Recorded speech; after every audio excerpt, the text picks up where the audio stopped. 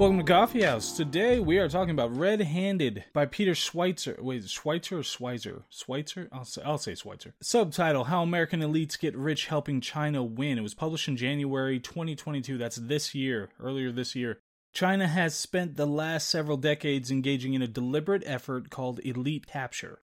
The point is to siphon off political, business, and cultural elites by making them wealthy and ensuring they, instead of fostering the growth and safety of their own country, help China succeed in overcoming the United States. Could be the most important book we read.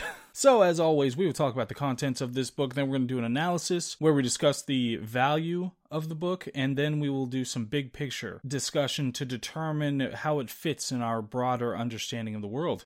I've got a couple of books out if you want to have a look at those. And we'll, yes, have a fiction book coming out relatively soon, and hopefully you will tear it to shreds. I cannot wait to hear the feedback on that book. But before that, we're going to get to this. The contents of Red Handed. The capitalists will sell us the rope with which to hang them. This was an apocryphal quote of Vladimir Lenin, but the sentiment applies. He said it in slightly more words, a little less pithy than that. That the point is, over time, the capitalists will give communist regimes everything they need to destroy the capitalists. So the big idea was that as the CCP and the communist regime in China, as they become more involved in the rest of the world, that they would liberalize. But this has not happened in the way that was expected. So Mao, in 1956, he said that they would make the foreign governments and people serve China. That was the goal, was to make the foreigners serve China. And part of the process of doing this was to capture the elites in all these various countries. They provide the elites with opportunities to get wealthy personally, and then they had this particular kind of posture when it came to China they expected of the captured elites. They called it big help with a little bad mouth. So in the background, the things that weren't as obvious, all of these elites, these critical elites, would be doing major things that would help China in the short and long term, but they would use a little bad mouth so they could use the cloak of credibility in public. And the book goes on to go through a number of different sectors of the society to show how they've been captured by the Chinese. First, we talk about the Bidens. So on November 28th, 2020, there's a dean of a Chinese university, and he works for the propaganda arm of the CCP, and he talked about how they had old friends, quote-unquote, in the American core of power. He mentioned Biden's son and the deals with Biden's son specifically, and I remember I actually saw this video where he implied that they had somebody in the White House. This was after Biden had ostensibly been elected, and he said they had people in the highest seats of American government for decades, and Beijing removed the video once it went viral. So we have just a litany of benefits that have gone to the Bidens over the course of the years that Biden was vice president and now president. The Bidens received $31 million from Chinese with Intel ties. Hunter and Joe had intertwined finances, and a lot of people know by this point, unless they only listen to mainstream media sources, that there were situations where where Hunter Biden paid for the expenses of the family, and that was including Joe Biden's expenses. So there were emails about it and text messages about it. There's this one time when Hunter set up all the phones for Joe Biden. There were contractors related to other work that was being done on the Biden residence. There was a Raptor truck. I can't remember who makes the Raptor. Is it Ford Raptor? But a Raptor truck that was the subject of one of these. There were thousands of emails regarding business interests with China between Hunter and often mentioning Joe by name. Like one where one of Hunter Biden's business partners was talking about how he's going to discuss with Joe Biden his future earnings potential after having been vice president. At one point, they took Air Force Two. This was to engage with Alamein of Mexico. But there was like an email that was showing his remorse, Hunter Biden's remorse of the fact that Alamein was not responding now after he had given him access. And it didn't work for Mexico, but it did work for China. He met with the largest financial institution in China that had ties to the CCP. Hunter Biden was told to send a thank you email from the vice president's son. He took Air Force Two with Joe Biden to China. His company BHR featured Hunter prominently in their materials that were sent to Chinese investors. It bought companies with military applications for China. It did work with a company that had members who were later arrested for stealing nuclear secrets. On November 5th, 2011, there were these White House meetings for Chinese businessmen and Chinese representatives that were reflected in an email. There was this one company that was effectively China Incorporated, the CEC, which had a bunch of CCP members. The White House logs showed that they had visited. And one of the Chinese CCP members wrote an autobiography and bragged in it about having met with Joe Biden. In 2011, there was a $5 million deal. There were $25 million that went through in between a number of deals. Joe met with the business partners of Hunter Biden from China on a regular basis, and other business partners, but especially the ones from China. Some of those meetings were on the books, and some of those meetings were off the books. There was an email that was sent to Hunter specifically that said, "Thank you for letting me meet with your father. It was great meeting him," all that sort of thing. Hunter even represented an organization that supported aggressive military operations against America. They were openly trying to undermine America, and he was a representative of that. Now, one of the things that, of course, is a through line to all of this is that Hunter Biden has virtually no skills or experience for anything except hookers. You know, if you need to negotiate with a hooker, then I'm sure Hunter Biden's your guy. But other than that, he has virtually no expertise in anything. So it doesn't make a whole lot of sense for him to have all this kind of cachet with all of these kinds of businesses, other than, the obvious one. There's Tony Bobulinski that's brought up. He's the one who went on Tucker Carlson and talked about how he met with Joe Biden in person, and they talked about these business dealings. He received an email that said to leave Joe's name out of it because they were really sensitive about that, having Joe be involved. And he got the big guy email that said 10% was for the big guy, but didn't name him personally. But Bobulinski said, yes, obviously that was for Joe Biden. Hunter torpedoed that deal with Bobulinski apparently because he wanted more money. There's another instance where he housed the CEFC, which was another CCP business, and all the Bidens together, including Joe and Jill. And over that year, the CEFC sent $6 million to the Biden family. There were loans that were made interest-free to they called it the BD family. And then all along this time, you have Biden discounting China as a threat. There was that one video where he was like, come on, man, it's not China. China's not the big deal. So lots of concern amidst that. And then we talk about some others that are captured by China. So some of the other ones are even more brazen about it. So like Dianne Feinstein, she's been doing this for a long time. She's benefited China in many ways. She praised the Chinese. She said that China was freer than the United States. She married a man who was doing business in China. She had regular visits and business in China over the course of this entire time. She knew and defended the guy who was responsible for the Tiananmen Square massacre. She had an alleged Chinese spy on staff who was her office director, and it turns out that the Chinese target California heavily. When it comes to the representatives or the other cultural figures in California, they target them heavily. Then there's Eric Swalwell, of course, and Feng Feng, who was a Chinese spy who he had reportedly, or at least impliedly, had a sexual relationship with. Pelosi, on the other hand, she was a vocal critic of China early on. She was very critical of China. When she went to visit at one point early as a representative, she unfurled a banner in China that was critical of the regime and then ran off because the security people started chasing her. But she softened over time. Most recently, she ordered Democrats not to coordinate to find the source of the COVID leak. And then there's Mitch McConnell and his wife, Chow, who have the deepest ties to Beijing. They have a shipping business. Through his wife, there's a shipping business where they make millions and millions of dollars and has direct ties to the CCP. At least 20 senators, members of Congress, went to work for China after they had left service in the United States, and they made tons of lobbyists out of former representatives in United States Congress that went to work for CCP firms. China specifically uses climate change. That's their big thing, is climate change, that they use to hobble the rest of the world and gain benefits for themselves. So we had American Electric officials explicitly say that the partnering with China for purposes of climate was more important than the human rights abuses that were engaged in by China. So this is a line that they would use to justify being engaged with China on these over any human rights abuses that might come out.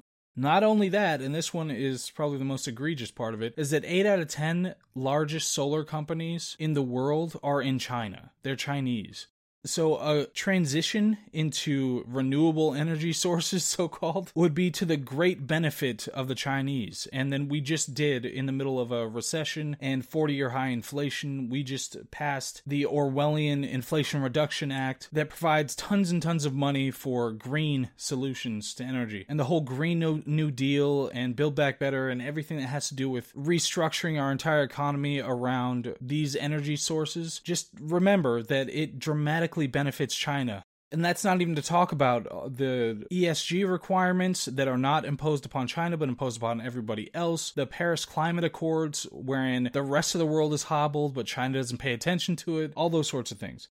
Okay, and then we got Silicon Valley. That's right. So you thought that, okay, they might have captured many of our political elite, but when it comes to our business elite, they're independent, right? Silicon Valley. So Tim Cook, Mark Zuckerberg, etc., they met with Xi in Seattle. Zuckerberg even asked Xi if he would give his name to Zuckerberg's unborn child. His wife was pregnant at the time, and his wife is Chinese. And Xi refused because he said that would be too much of a burden. But still, what kind of a fawning, ridiculous way is that to talk to a dictator from China to say, oh, can I use your name for my unborn child? This guy, Liu, visited Facebook. He had this rule on social media in China that if there was misinformation that was posted on Chinese social networks and it got more than 500 likes, you could face imprisonment for years for that.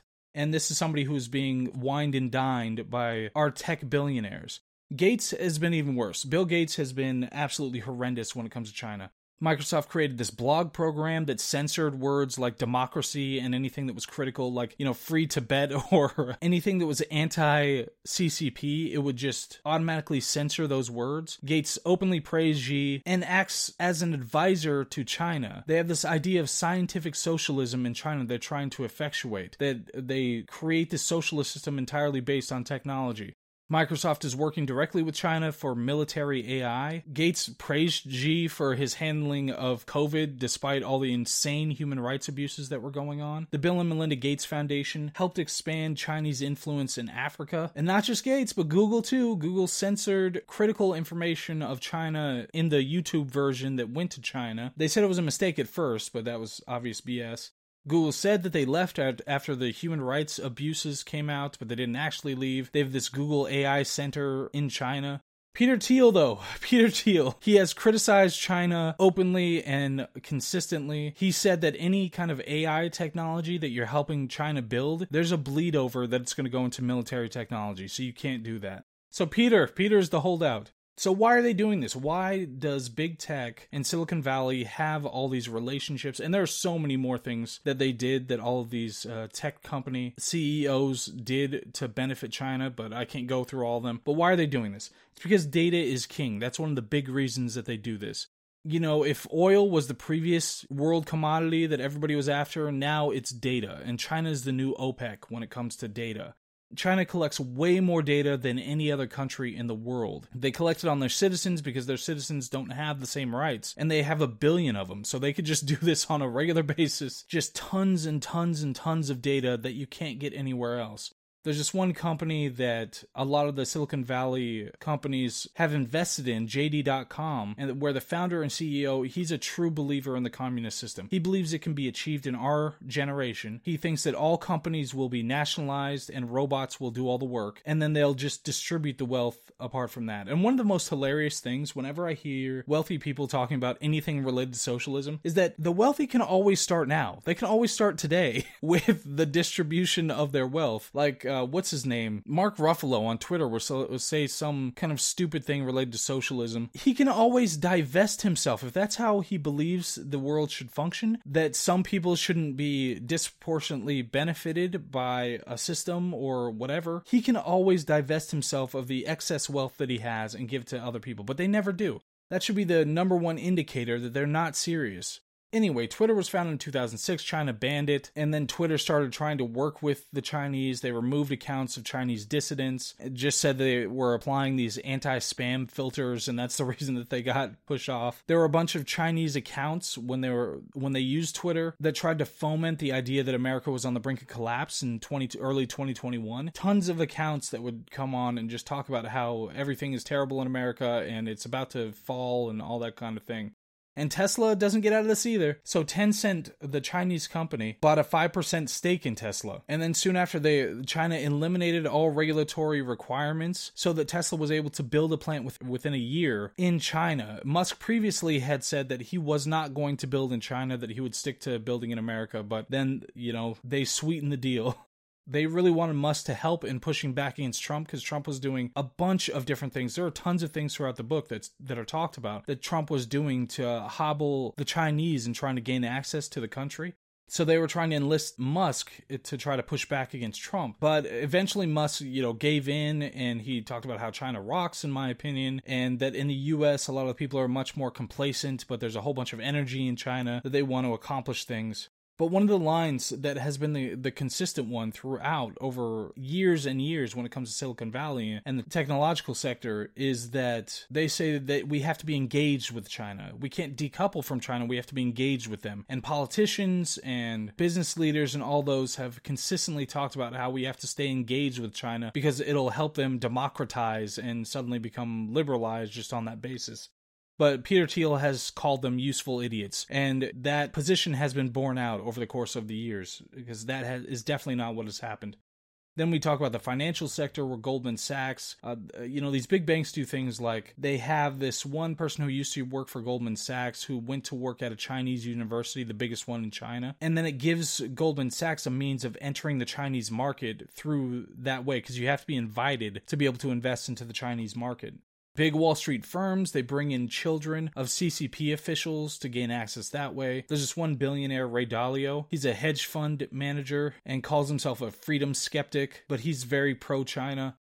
There's BlackRock. Of course, we've heard a lot about BlackRock recently. They bought Barclays in 2008-2009 crash and then ended up being this huge benefit. They're almost a shadow government now, a kind of a fourth branch of government they've been called. But they say, and that's why you see so many of these companies doing this, you have to factor social and environmental concerns and serve a social purpose, not just do your business. It's financials plus the social aspect. And it's not for the sake of benefiting society. That's not what they're trying to accomplish. It's for the sake of instituting more controls and having more access to more aspects of life than just the thing like you are just providing cotton swabs or something like that. BlackRock boycotted Saudi Arabia over the Khashoggi killing, but they haven't had any problem with China, no matter all of the human rights abuses, whether it's Uyghur Muslims or doctors being silenced or killed, or just plain human rights abuses, it doesn't matter. They think that China will be the best partner long-term. BlackRock does. Then we talk about some other officials, like Henry Kissinger. He defended Tiananmen Square. He rejected economic sanctions. He said that doing nothing was a testament to maturity after the Chinese massacred a bunch of their own citizens. And it turned out he was neck-deep in commercial deals with the Chinese government. Condoleezza Rice, the Secretary of State under George Bush, she had a particular role related to the export of U.S. tech to China. You had to keep this demarcation, they said, between just regular tech and military tech. But she formed this consulting firm in 2009 that's supposed to guide companies through the tech export rules, and it has a secret client list, and she does all sorts of work with Chinese companies. There's this guy, Baucus, who referenced Joseph McCarthy and Hitler when trying to decry Trump for saying that the Chinese spread the COVID virus, and said that a whole bunch of people in the United States are intimidated by Trump, so they wouldn't speak up about he was being a McCarthyite and Hitlerite for suggesting that China had a role in spreading the virus. And he was quoted widely in Chinese outlets positively. Baucus also dismissed claims of genocide when it came to Uyghur Muslims, and of course didn't mention the business dealings, the many business dealings that he had in China. Then we have political families, the Bushes and the Trudeaus, the dynasties especially. Trudeau was on camera talking about the level of admiration that he had for China because the dictatorship allows them to do anything, especially on climate. Bush's son said similar things. Jeb Bush had a lot of meeting with the Chinese officials. H.W. Bush took positions beneficial to China. The father of Trudeau was the prime minister for years and did things to benefit China. In 2019, the Canada Spy Agency destroyed the records of Pierre Trudeau, his father, before they were supposed to be released so everybody could see what they had on him. There were all these writings about how socialism will eventually come out the winner. China, when he was younger, he visited China with a partner and praised China. He ignored the Red Terror. He met with Chairman Mao and this other guy, and he wrote a book that was openly supportive of the communist regime. There's this suspension of judgment toward China altogether, and Justin Trudeau had similar views. Alexander Trudeau, another relative, praised Fidel Castro in all these glowing terms. And one of the funny things about the whole thing is that it's not really Chinese thought that is what's spurning all of this. Marxism and Leninism is a Western idea. It's not a Chinese idea. But there was this official government push to try to make Canadians like China more, and it doesn't seem to have worked.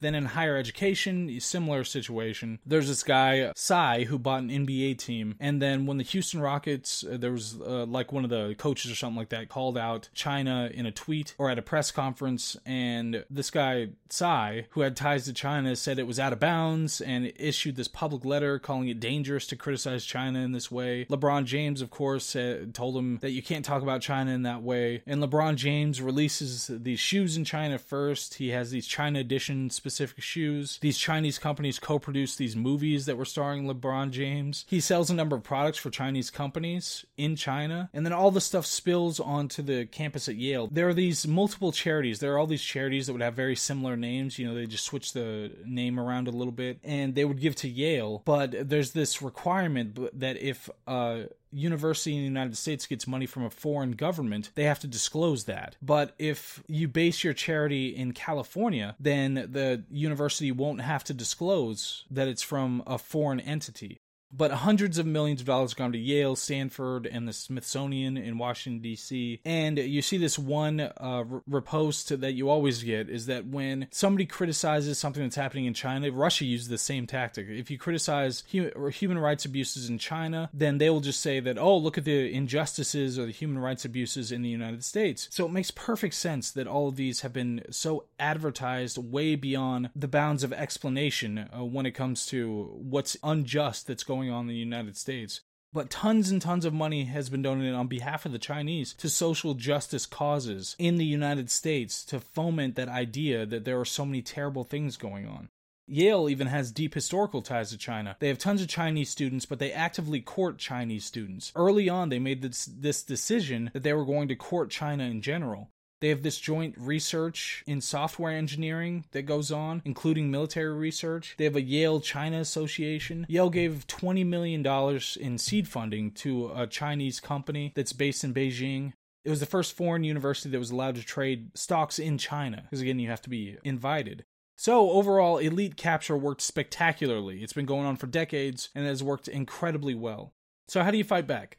This is what the author goes to now, after all that depression. There are laws that ban foreign funds in a lot of different cases, but what they do is they set up local companies and just do it from there. Not all lobbying is bad, but military and intel-linked companies should be banned from American stock markets. Companies must disclose links to China. We have to apply ESG standards to the Chinese firms too, because those are unilaterally applied to Western countries. We have to speak honestly about China and what they're doing. Shareholder activism, so shareholders can show up at these companies and ask about these kinds of ties and put pressure on boards to do something about it.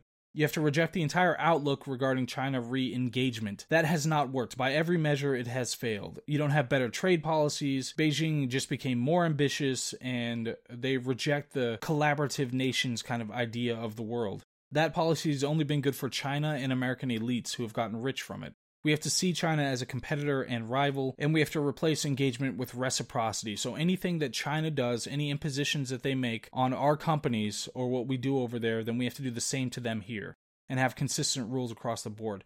There are some people doing good. The first one that he mentions, Donald J. Trump. That's right. He was the one who took strong positions against what China was doing. Chuck Schumer, even, on the other side, he's somebody who's been consistently anti-China, apparently. Ted Cruz, Rand Paul, Joe Manchin have consistently been calling out China. I think you have to look at their voting records to see how much they've actually done, including Schumer, but they've apparently been openly anti-China along the way. And then Peter Thiel, like I said, he's been an outspoken critic of China and runs his businesses that way.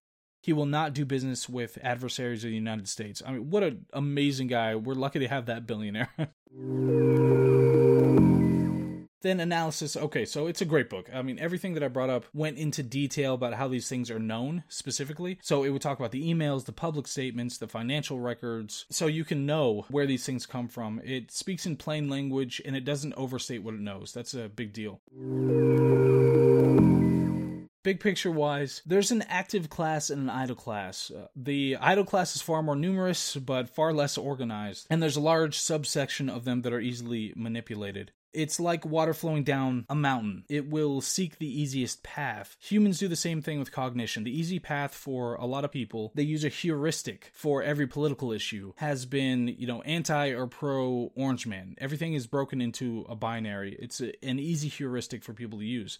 So people who are dishonest about Trump or any other kind of national issue, they're not necessarily malicious, but it is a microcosm of how people make political decisions who are not engaged in politics as an intellectual pursuit. Politics as an emotional pursuit requires far less effort and far less information. So we not only have to be right, propose and effectuate policies that are better for people, but we have to make it easier than simple emotional reactions that are guided by an entrenched elite. On top of that, there's the pure power politics of Russia and China taking us back to the Dark Ages that we have to contend with. But whatever the case, that was a fun, important book. It was something that I just recently heard about existing, so I wanted to have a look at it, especially in light of everything that's going on right before the midterms. So plugged that one in, and then we'll get back to the other ones that we're reading. And those should be coming out next week, but I hope all is well. I'll see you on the next one. All right, bye.